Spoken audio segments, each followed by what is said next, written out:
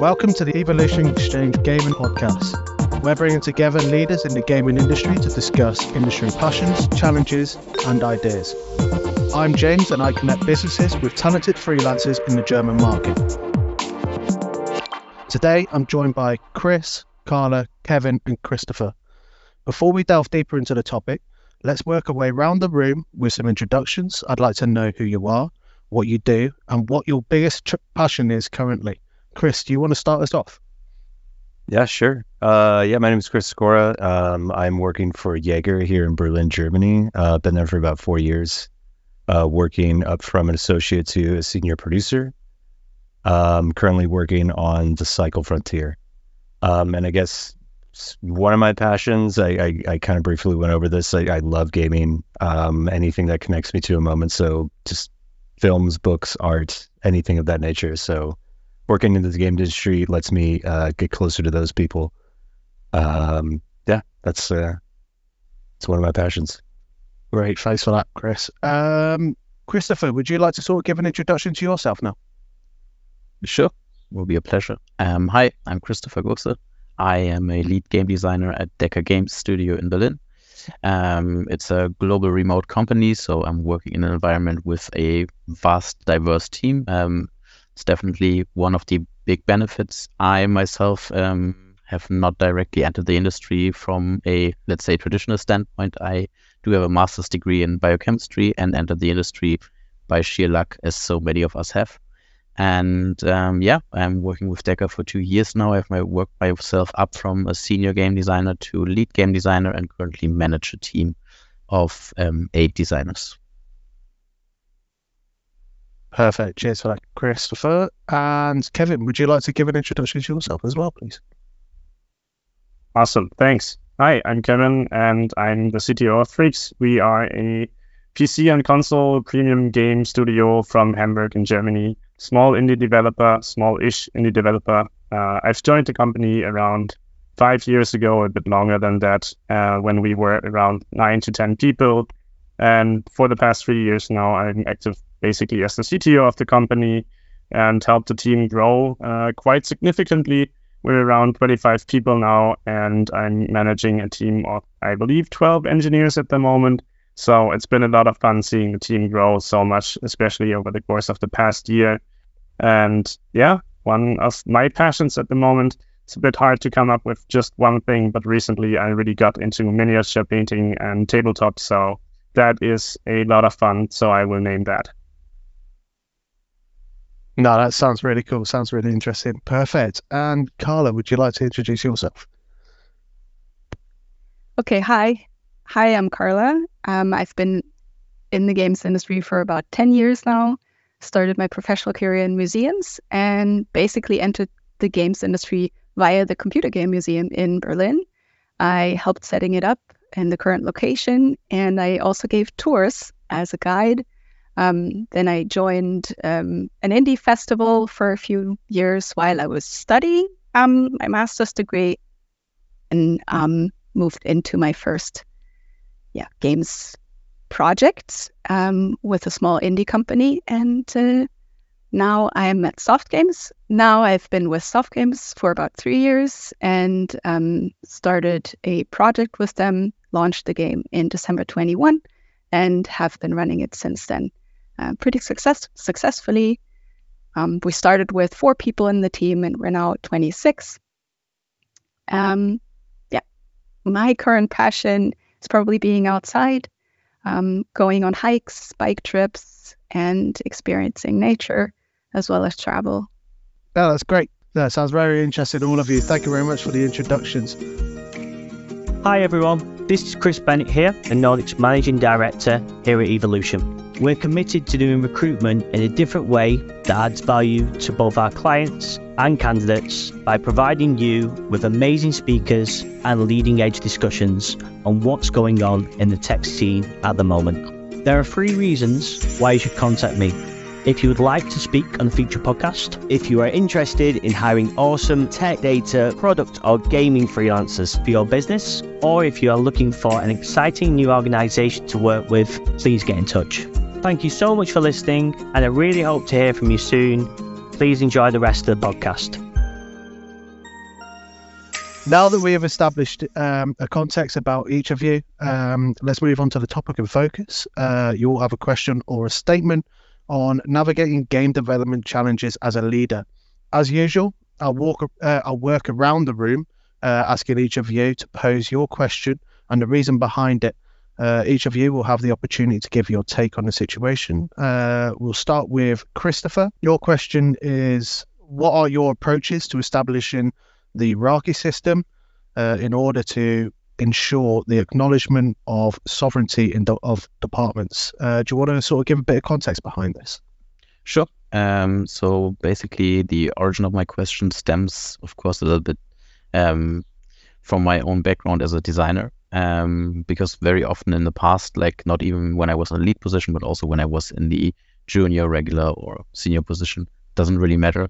One of the things that I very often noticed, and this was not only true for game design, but also for artists when they're working on assets and so on, other departments really like, or pretty much everybody pretty much likes to contribute to creative processes. And very often that resulted in situations where people were trying to, don't want to say over contribute, but basically overstepping a little bit responsibilities and boundaries. And sometimes it was really hard to step down and say, yeah, that's very nice ideas or suggestions, but we are the ones who should make this call. And I'm really all for like collaboration. And I have currently in my teams, I have a little bit of the trouble that they are in situations where people from other departments are contributing beyond what is expected or beyond the responsibility that they have. Perfect. Thanks for that, Christopher. Kevin, do you want to sort of lead with this one? Yep, I can try to take it away. So first of all, thanks for the question. I think it's really interesting. When I first read it, my first thought was like, I got to read up on what the hierarchy system is, because I actually didn't know that acronym. So when I looked it up, I realized, yeah, that is something that we are not, in that sense, actively applying in the way that you see it, like, textbook level in university or whatever. But actually, of course, it's something that you do somewhat naturally. And the way that we do it, we mostly have a flat hierarchy in our company. And as I said in the intro, we are a rather small team of around 25 people. And for the majority of our time in the past couple of years, we've been even less, around 15 to 18 maybe.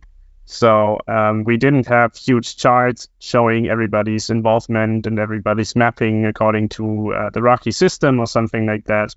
But what we do have is essentially, of course, the company management team, the ones in charge and running the company, and the project managers or project owners on the different projects. And we have a joint meeting of the project managers and the company management at least once a week, where we basically update each other on what is going on these projects.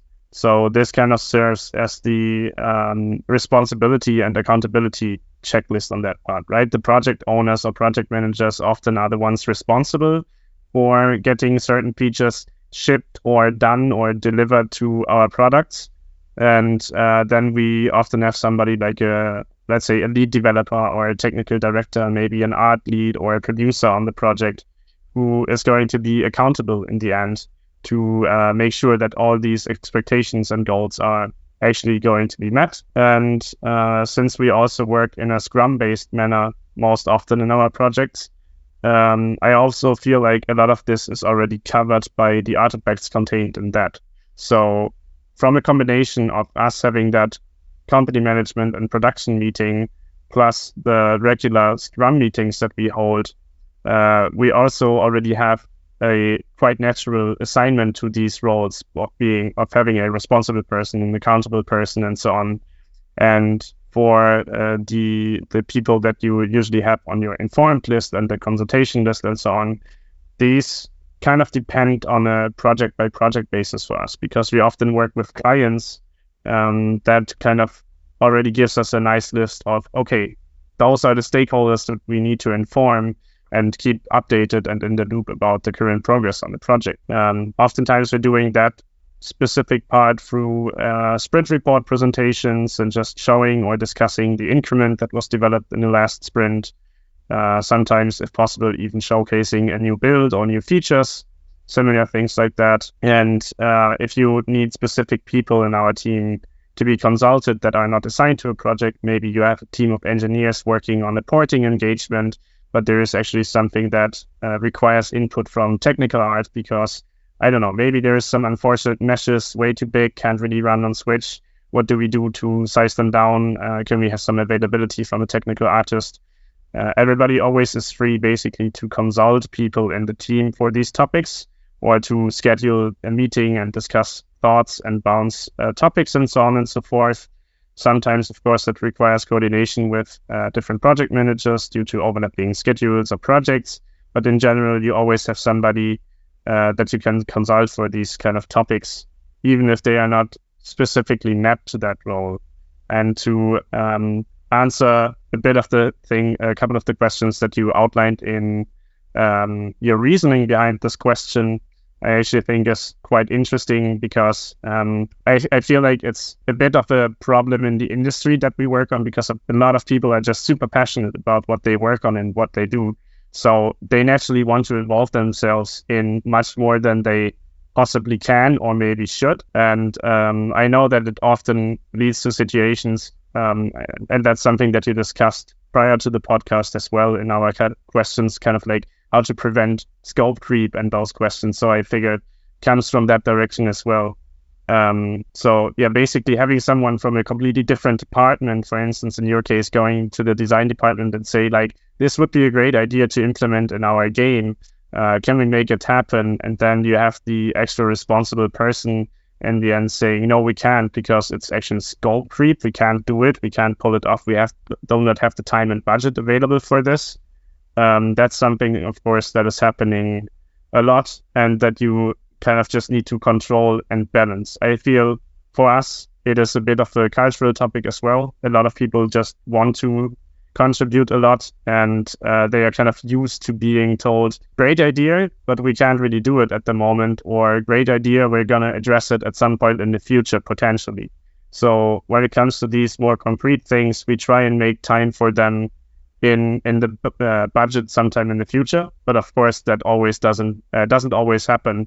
And once you work through the stuff that you need to work through, you may have time to address these going forward, and then you might see already, you know, it's a feature that takes a week, we can implement it or we can't implement it. Yeah, perfect, Kevin. You got something to say about this, Christopher? Yes, basically I have a small follow-up question.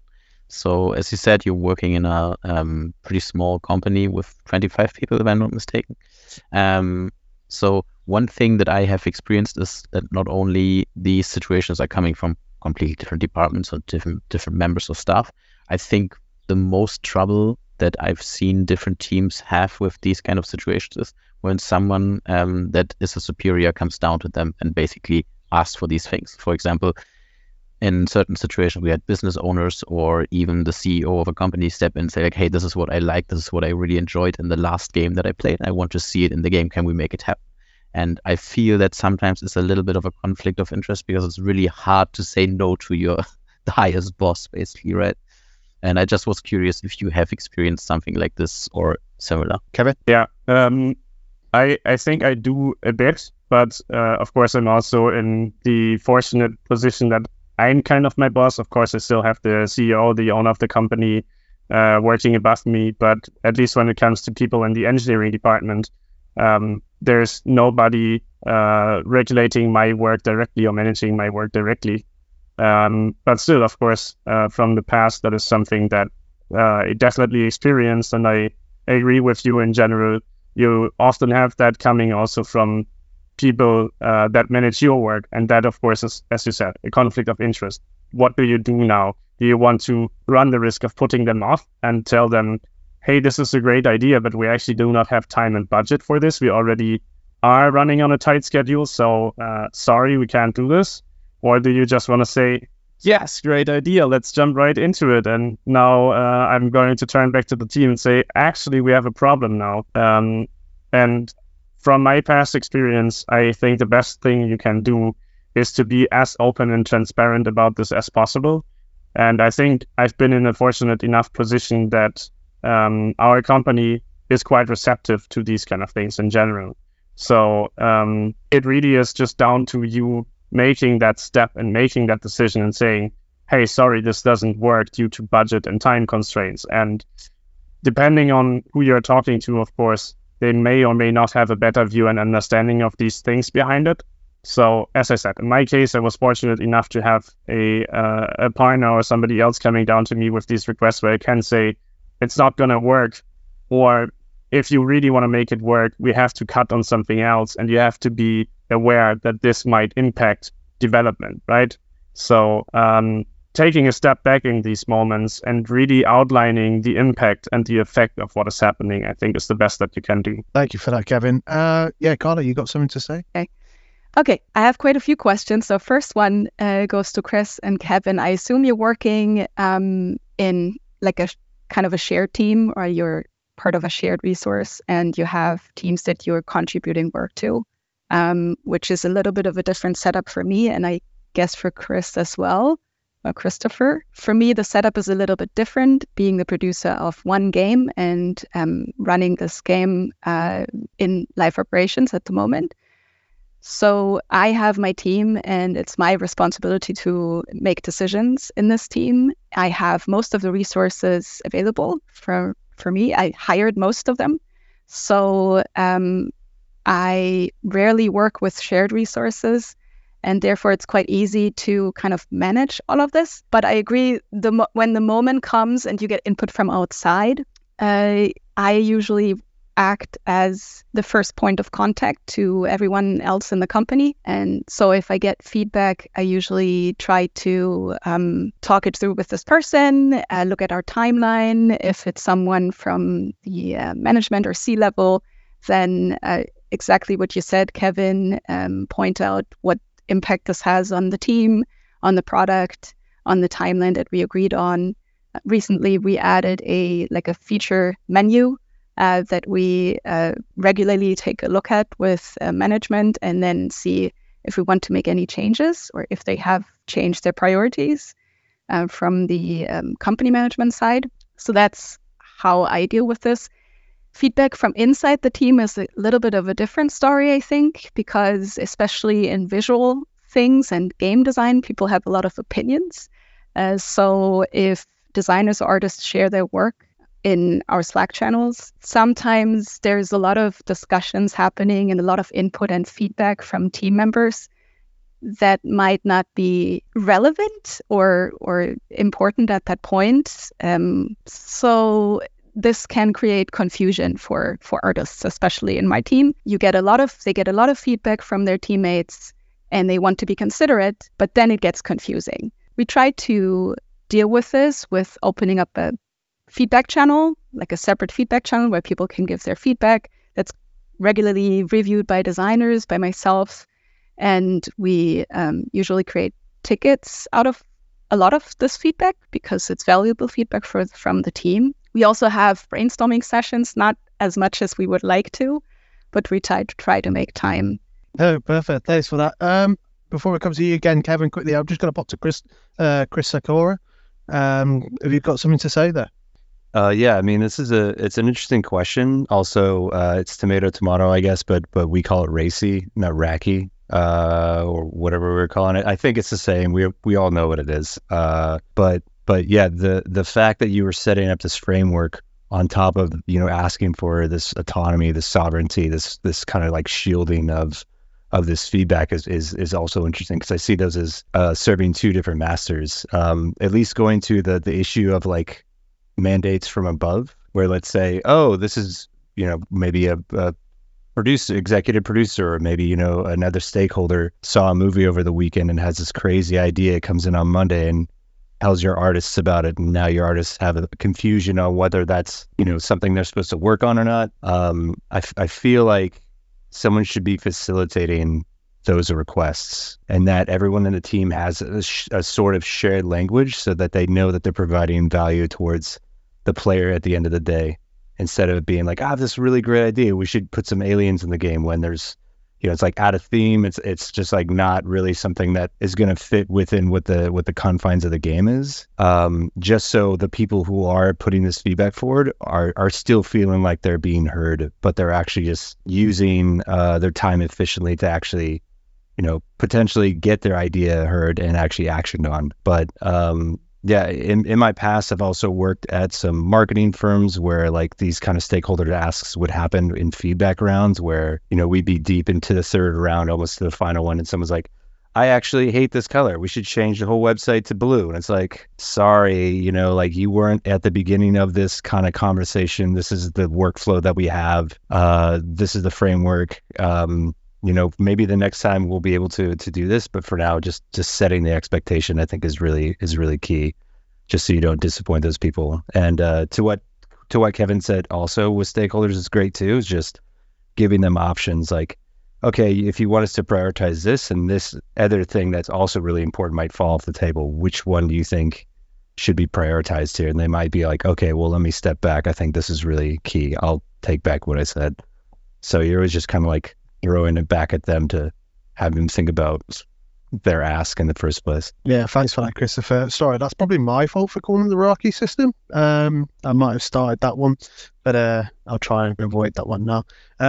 Perfect. Kevin, did you have something to say quickly? Yes. So just to take a quick step back to what Karla said before about, premature feedback for artists and designers. I totally get that. And we also have that, or have had that in the past, especially. We are doing our own productions and we're doing work for hire and outsourcing projects as well. So especially on our own productions, of course, we have a similar setup, similar constellation. And I think one of the things that helped us a bit with that, which I'm going to talk a bit about a bit more in the upcoming question that Chris had as well, we introduced a show and tell meeting some years ago, which is basically just a team sitting together once a week where everybody sees a lot of work in process. So just completely unfinished work. And we just, talk about these kind of things.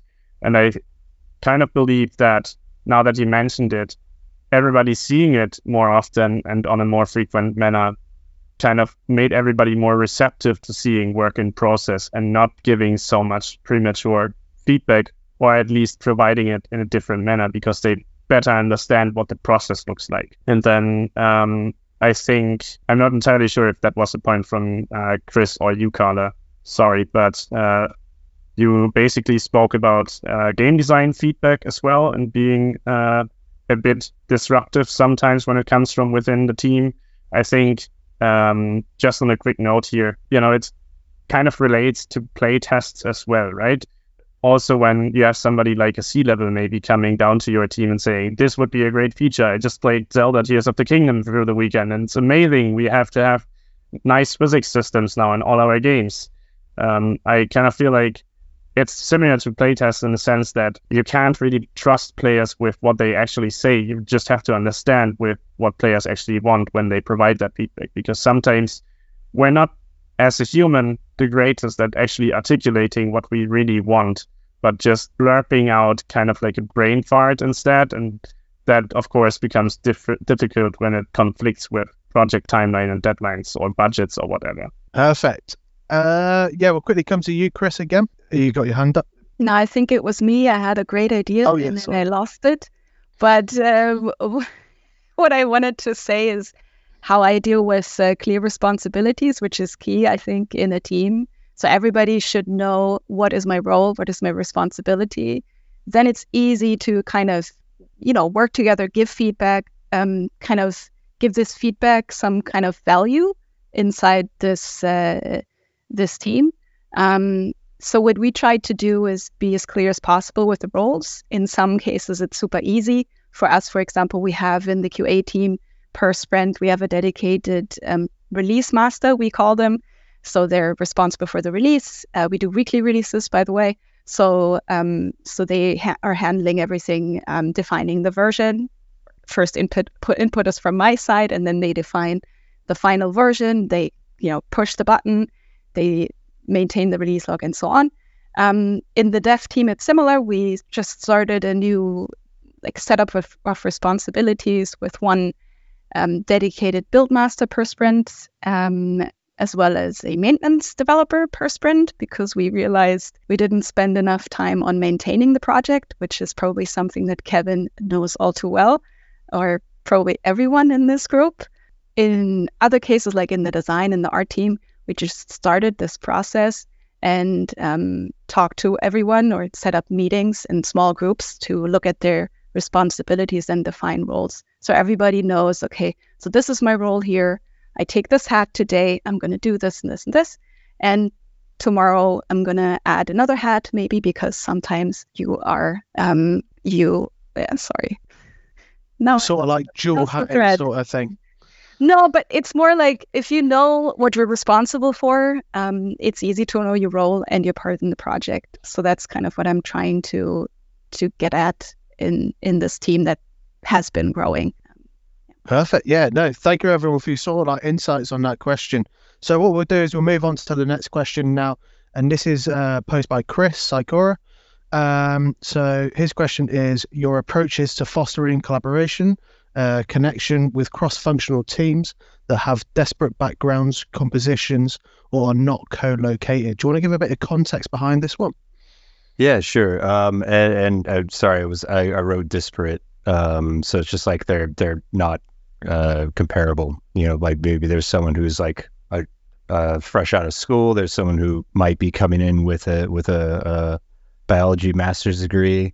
You know, someone from a museum background as well. You know, like how do you bring these unique and diverse perspectives together on a team that, you know, maybe they don't all know each other. They have different perspectives, especially with where they're coming from. Engineers and designers sometimes don't really see eye to eye unless they've kind of like somehow crossed the lines to work on each other's discipline.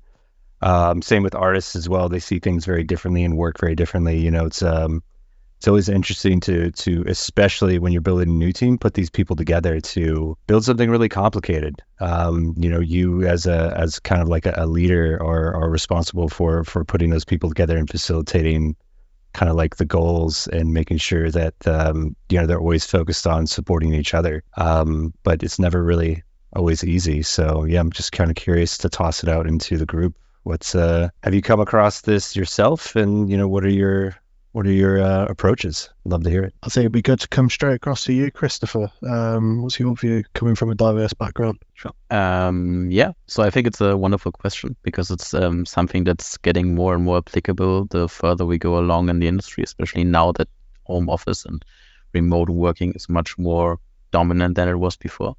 And one of the things that I found and realized throughout the years that is very often drawing a team together is when you're working on specific parts of the project that do require some creative input, may it be just the naming of something or the common language that you decide upon. If the team goes into this together and they are deciding upon something together, it's much more easier for them to become better acquainted with each other because they do use a common language. They do have a common agreement of what a new character is called, or a new mechanic is called, or something like this. So in the end, these are, like, in my opinion, some of the most low-hanging fruits that I have identified so far, because it always resulted in the team having not only a professional work relationship, also like a very friendly and also, how do you say it? They were very comfortable with each other because was a lot of more lightheartedness when it comes to these things. Like they were joking around and having fun ideas and were just exchanging things. And this is something that here at DECA we also do promote quite a lot, and it's very helpful and useful, especially considering that we have such a vast variety of different backgrounds. So sometimes we do also have issues when it comes to these things, because when you are working with an international team, you sometimes have different working times, right? So the core working hours are different, but you also have complete clashes of cultures and things that are considered completely differently in different countries and cultures can often result in a clash. And what we're trying to do is educate the team together and work out things together, and then work close together on things where we can identify, let's say, the benefit of having fun together, so to speak.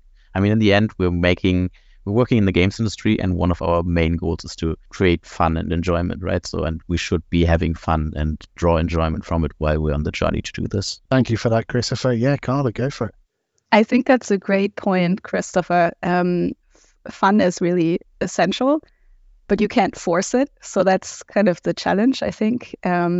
always. But thank you, Chris, for the question. I think it's a great one. And I've been thinking about this since I started this project, especially since we are working remotely.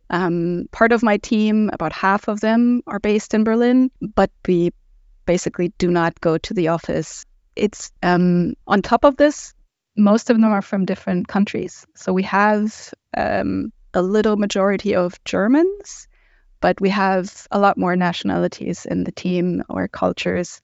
And that makes it always interesting and sometimes maybe challenging. But what Christopher said, I think is super important, to create some kind of ownership in the team or of the product, and to also create the feeling of community, of we're in this together, without stressing too much. And what I mean with this is without crunching to meet deadlines all the time or at all, giving each other space to deal with crises that we might have, stress that we might have at home. And so that's also something that I experienced in my team, and to give them space to kind of talk about it or take some time to work it out themselves. What is very important to me in this is trust. And in my team, that comes first, I would say. If someone joins my team, they get 100% trust in the beginning, and then we'll see how it goes. But usually it works quite well. And I think that's kind of a key to make everyone participate in the project. On top of that, there's things like we have team lunches, we do regular retrospectives, we kind of try to stay in contact. We don't use private channels on Slack. We have as much communication as possible publicly. We use our daily space a lot. So where we meet for our daily, we also jump in for calls quickly to discuss things. So communication is very important as well. Thanks for that, Karla. We'll come straight across to you, Kevin. You had something to say. Yeah, I think the same as the others. It's a wonderful question. I was actually thinking about something similar when James first reached out for the question. So thank you for stealing that. And maybe regarding a bit what you said, Karla, I think you're absolutely right. You can't really force fun, or you can't force people to do things together or something like that. But I feel like one of the responsibilities or one of the mechanisms that we have is we can provide as much room and space as possible for these. And when you asked that question, Chris, I was actually thinking about that. I believe we're doing that quite well at THREAKS at the moment. And especially now with the team having grown quite a lot, you can feel that whole cultural aspect a lot more, because it's much more present with 25 people than with 10 or with 15, of course. And just some of the things that we are doing, for instance, are basically these show and tell meetings that I mentioned before. So once a week, we just throw the whole team together for an hour, and everybody prepares a slide of the topics that they worked on. It's a great room for people to just share what they have been doing, what they have been up to. Lots of gifts, venting, emotions, celebrating, and so on. So basically just providing space to do these kind of things will naturally get people to share this, because a lot of people actually want to share about their work and want to share what they have been doing. Of course, we also do daily company-wide check-ins. I guess that is basically the no-brainer that almost everybody does. We also do a lot of activities outside of work, or provide space for that. We have anointed someone as the feel-good manager, basically, who is in charge of coming up with fun ideas and activities to do outside of events, outside of work, which just facilitates people getting to know each other on a private level. With every new employee that we hire, we basically do coffee chats shortly after they join, so they actually get to meet with everybody one-on-one and just talk about life and anything really they want to. It doesn't need to be work related, which also helps with what you guys said before, basically just getting to know each other on a more personal and private level, which then in turn helps facilitating all these other things. And one of the things that is also working extremely well for us is Discord, basically, which is our main communication tool. I know a lot of companies use something like Teams or Slack, but Discord is really great for us because it effectively mimics our office structure and also helps participating people outside of Hamburg or maybe even outside of Germany to basically be part of daily office life.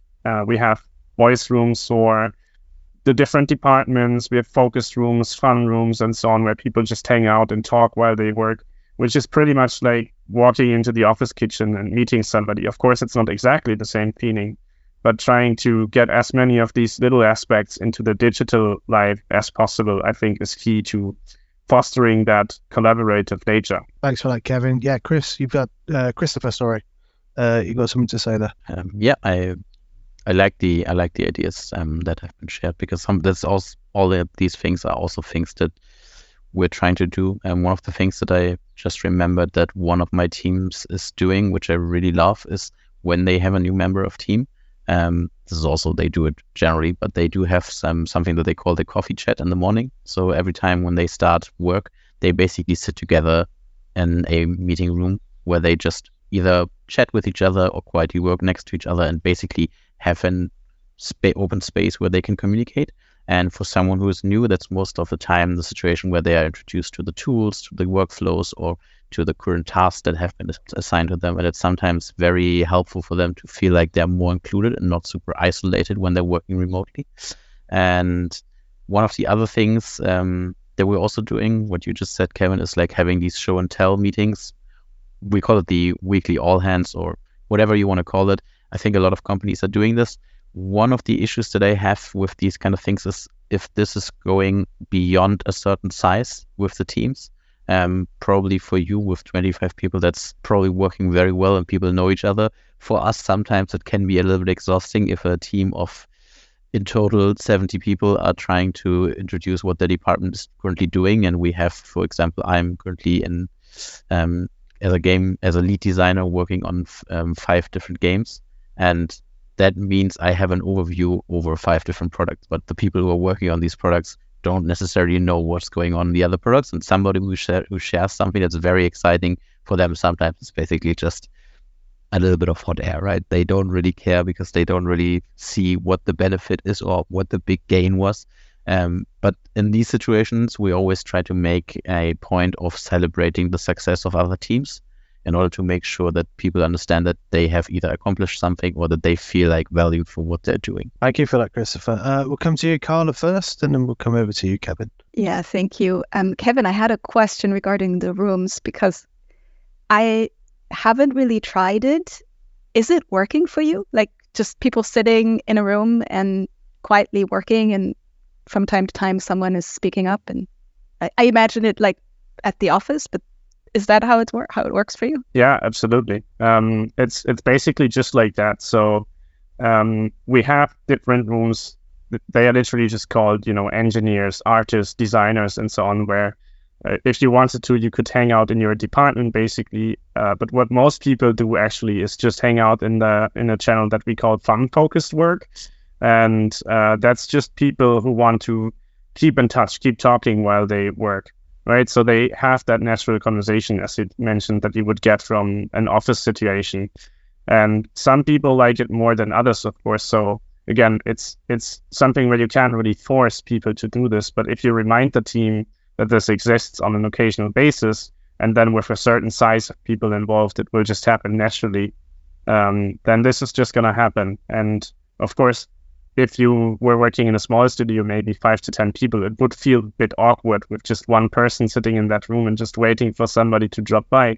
But as stupid as that sounds, even if you just see, oh, someone is in that room, I have somebody I'd like to talk to right now.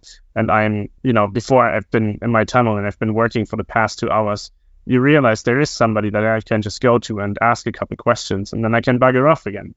So people will do that. And I think just putting yourself in that position and providing that is something that is actually really helpful. Thanks for that, Kevin.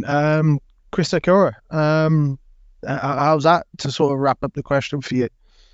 Yeah, I loved it. I mean, there's a lot of what everyone's doing that everyone's that I'm employing at YAGER as well. I think this is just such an interesting question for a leader just to I guess source ideas from other people, because everyone has like a different way of approaching it.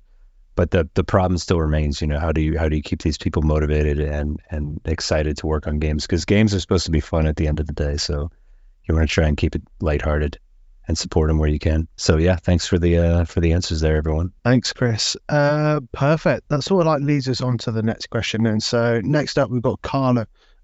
So your question is, how do you manage increase in expectations and requirements from different sides when a project is growing, becoming more successful? For example, player support, frequent content releases, revenue expectations, continuous marketing, etc. Do you want to give a bit of context behind this? Yeah, so as you might have figured out, this is the position I'm in at the moment. I'm trying to handle all of those different requirements or challenges from all kinds of sides. So we started the project quite small. Now it has been live for 1.5 years. It's going quite well. We're expanding platforms. So we started off on Facebook. That's the main platform, and SOFTGAMES. Yeah. And the game got quite big and the team got quite big, and we want to grow more, of course. We want to be more successful. But with growing come growing pains, maybe. So we noticed we haven't spent a lot of time maintaining, the code quality or optimizing performance. That's one thing. So we want to spend time on this. On the other hand, we have a bunch of features that we still want to do, to increase monetization, of course, or keep players in the game for longer. We just hired someone a few months ago to actually do player support for our game. We didn't have a dedicated person until then.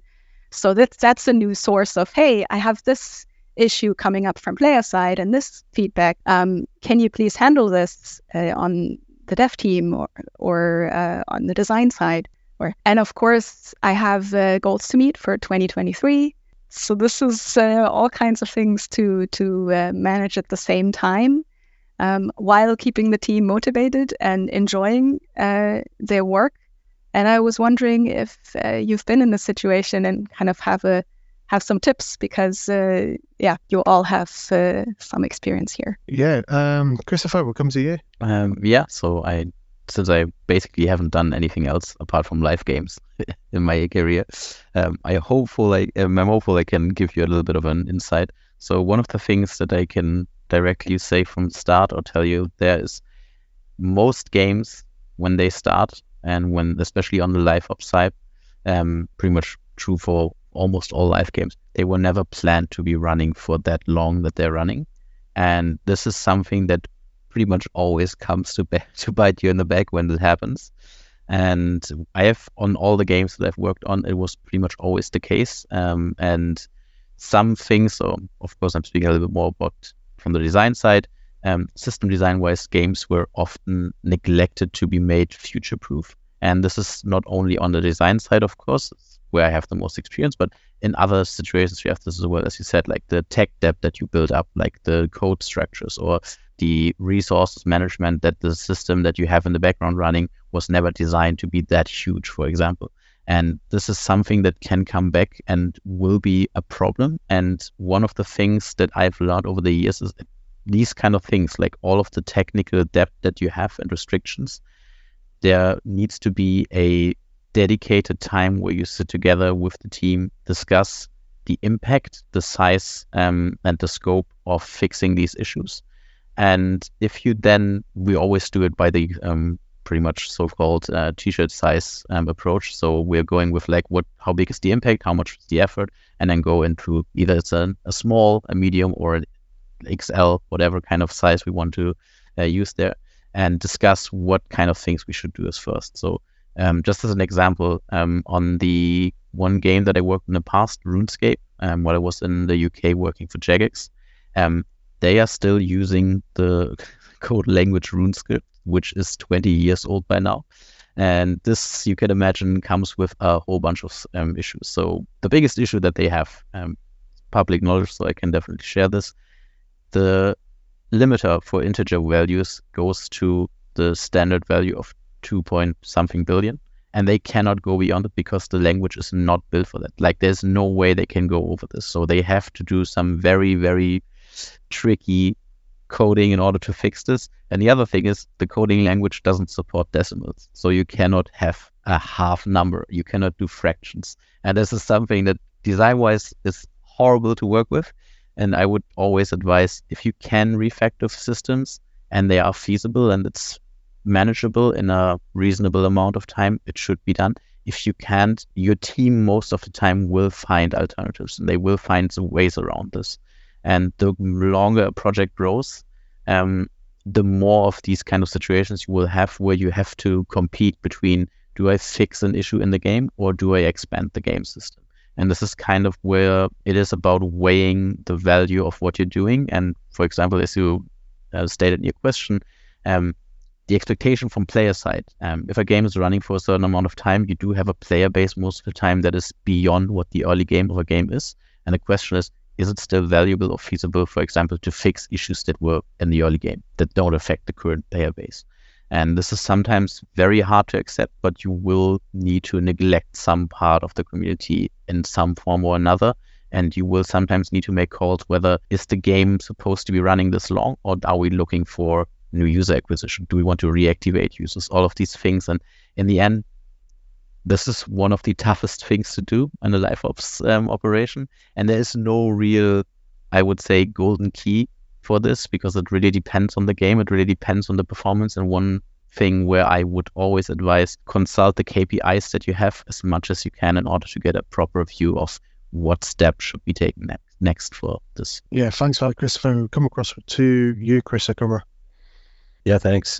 This is actually a really interesting question because it tends to be something that, like, let's say executive production is quite focused on. If they start to get some success, they'll want to really like focus on the content treadmill, which is tough. Let's say if you have a seasonal game like the one that I'm working on, you only have so much time to basically fulfill the needs of, you know, a growing player base that's hungry for more content, but also you have this growing tugboat of tech debt, like Chris was alluding on to.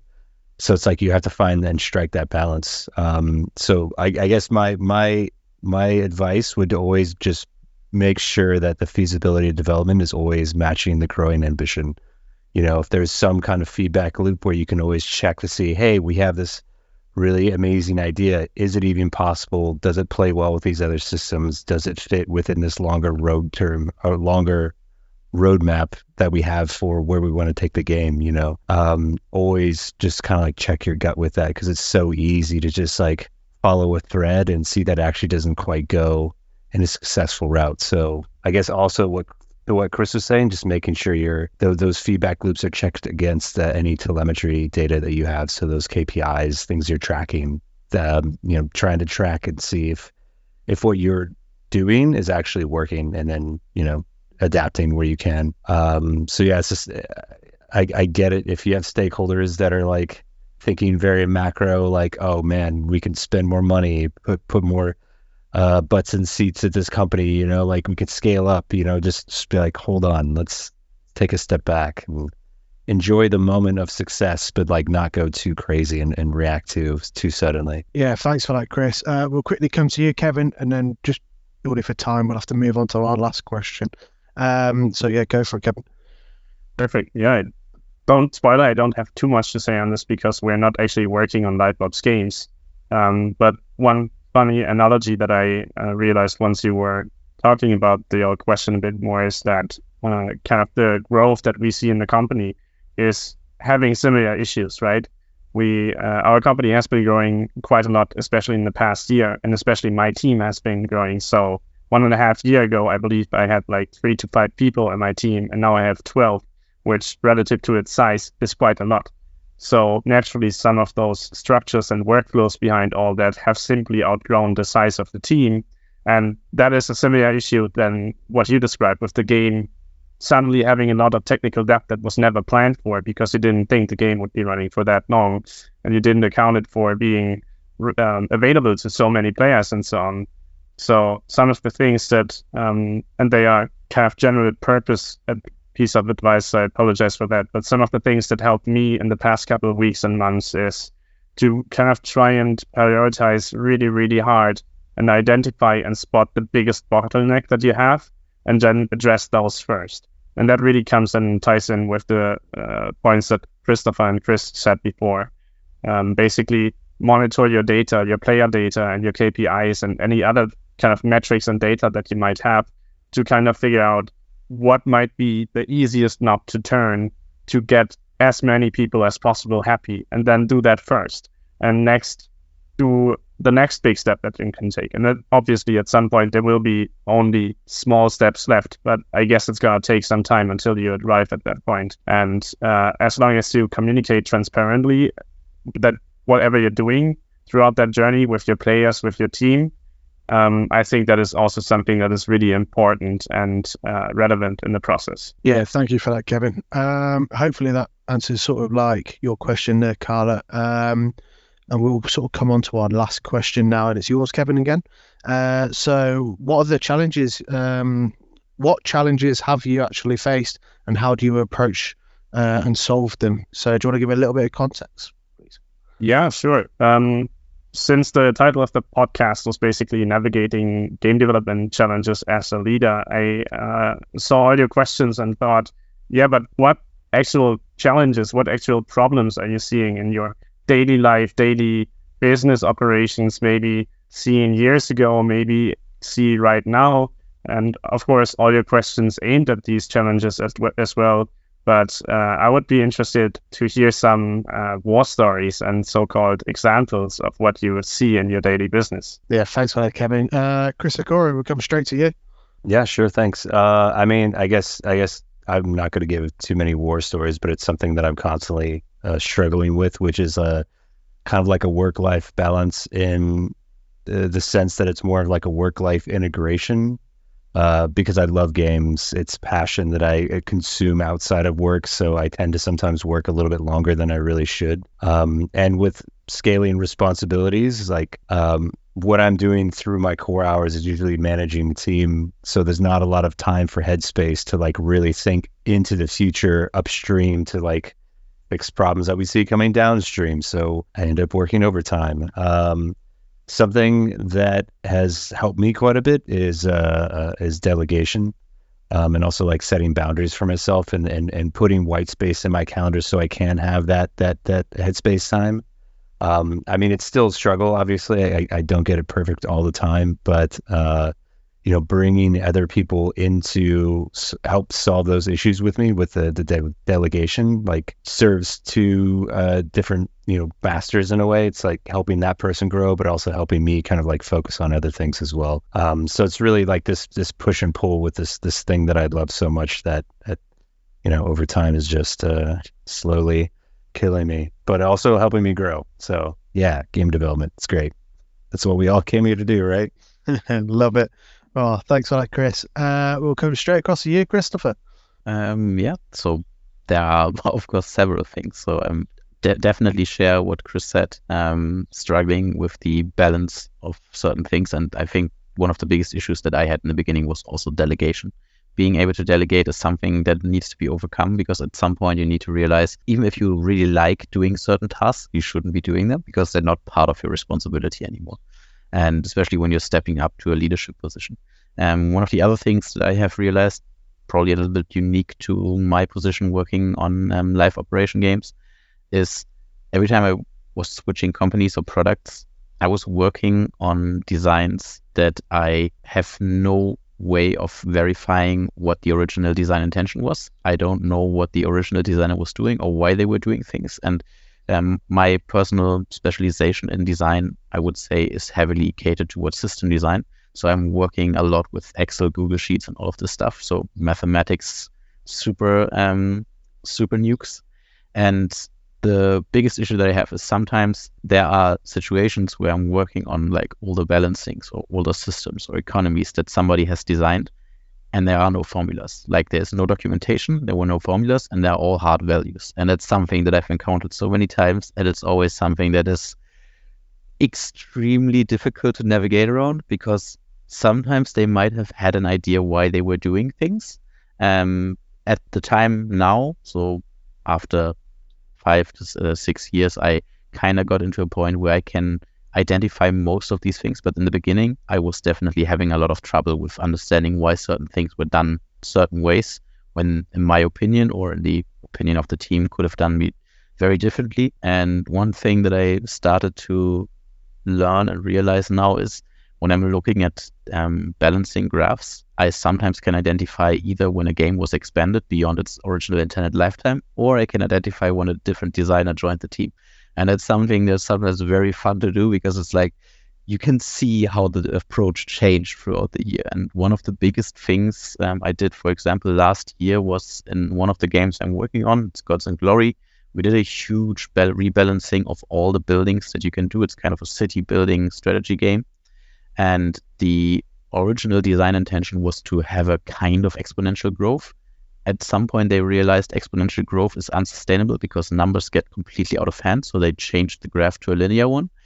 And we were like, okay, that's not sustainable if we want to expand the system, and we need to change a lot of things. And we did. And that was something where I was like, it is a big hurdle, and I can understand why it's sometimes very messy to work on these live ops games. Because also a little bit related to your question, Karla, because that's something I can promise you, if you don't build systems future-proof, or in a way that you do them not for yourself, but for others, they will become a problem in the future. Thanks for that, Christopher. We'll come to you now then, Karla.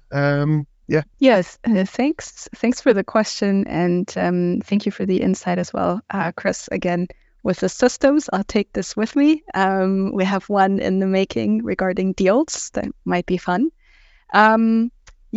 So challenges, there've been a lot. I think the biggest one for all of us might have been COVID in the last years. So I still want to mention this. I started this project remotely. I started at a new company remotely. So that was one challenge, to get to know people, to get to know the process, the workflow, the expectations inside a company when you join remotely. That's the first. The further we got into the game production, I noticed that I had to step away from the details a little bit. So in the beginning, I was super close to everything, the universe we created. So it's a narrative-based decoration game with a card core game. And so basically, creating a world is a lot of fun. But if you have to manage a team at the same time, you have to take a step back at some point.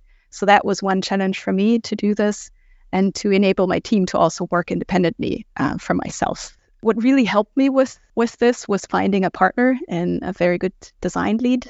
And that's very valuable for me as a producer, to have them as a sidekick, as a trusted person inside the team, where we can discuss the vision, the product, where it will go, what they think it will need in the next months and years.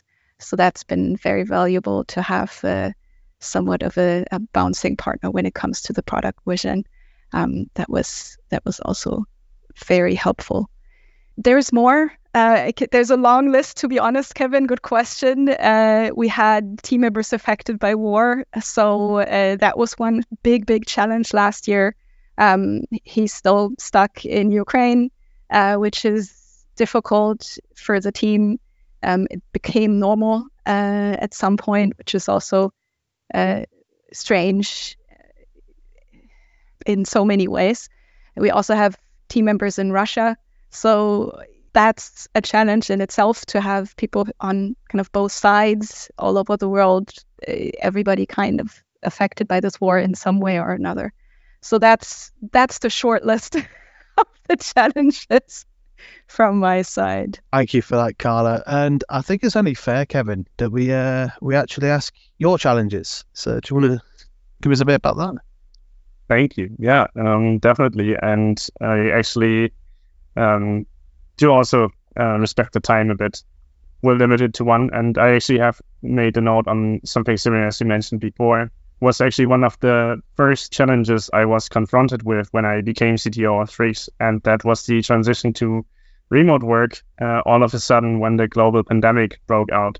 So that was a really interesting one for me to kind of figure out and solve. And of course it was a somewhat natural transition, because we are all working in a digital industry, and we're working on our PCs on our workstations anyway, so it's not like you have to reinvent the wheel. But still, the whole process of moving everybody out of office, because we were a fully, completely in-office company. We didn't have anybody working remotely. There were a lot of interesting technical challenges and, of course, also HR challenges all along the way. And I don't think, and that's one of the interesting parts about this, it never really goes away with big changes like this. Of course, you get better at addressing the problems that you have and solving them. But yeah, kind of like Karla said, there might be new things popping up over time. Maybe even new situations that change the playground, like suddenly the war breaking out in Ukraine, and that again adds a whole new level of layer of complexity to the issue that you already have, and then you have to deal with that new issue, but it also ties in with the old one, and there are implications maybe to your running productions and so on and so forth. So yeah, that remote work transition was a really interesting one for me to begin with, because basically it was like, here, you're CTO now. Oh shit, there's a global pandemic. What can we do? And then we had to figure out all the steps of how to get everybody online, how to get our dev kits and our workstations accessed remotely, or get them to people working in their home office. And of course, also manage, everything HR relating, because of course, now everybody is sitting at home working at the desks and not in constant exchange with each other anymore. Things like game design that you never thought about become much more challenging and difficult. And of course, some of these mechanisms that we put in place definitely helped improve the situation. And I think by now everybody kind of got the hang of that situation. But I think everybody also knows moments of their time during the pandemic that were much more difficult than others, where they felt like more alone maybe, and realized, okay, at the moment it's a bit more challenging to be at my home office, not working with the team in person, and so on and so forth. So navigating that whole space, not just from a technical standpoint, but also from a human perspective, was and still is really interesting. And I think we have good mechanisms in place for it right now. But yeah, as I said, it's not like this ever stops. And as Karla also asked, some of these things still work. Like the Discord office structure that we have, amazing. Is super good for us, but others, they might just outgrow the size, as Christopher mentioned. Now we have a show and tell meeting that is working wonderfully well with 25 people, but what happens when we are 30 or 40 maybe? We have to reinvent the wheel again and come up with something new. So it never gets boring. Yeah, thank you for that. You're right there. It never does get boring. There's always something that comes around the corner and changes everything again. Perfect. Yeah, so before we end the podcast, I'd like to say thank you to all our guests for sharing their thoughts. Today we've had Chris, Karla, Kevin and Christopher. If you wish to participate in a future podcast or would like to discuss how we could help you find the next perfect addition for your team, please connect with me on LinkedIn. Again, thank you to everyone for joining us on the podcast, and I hope everyone who listens will join us again as well in the future. Thank you.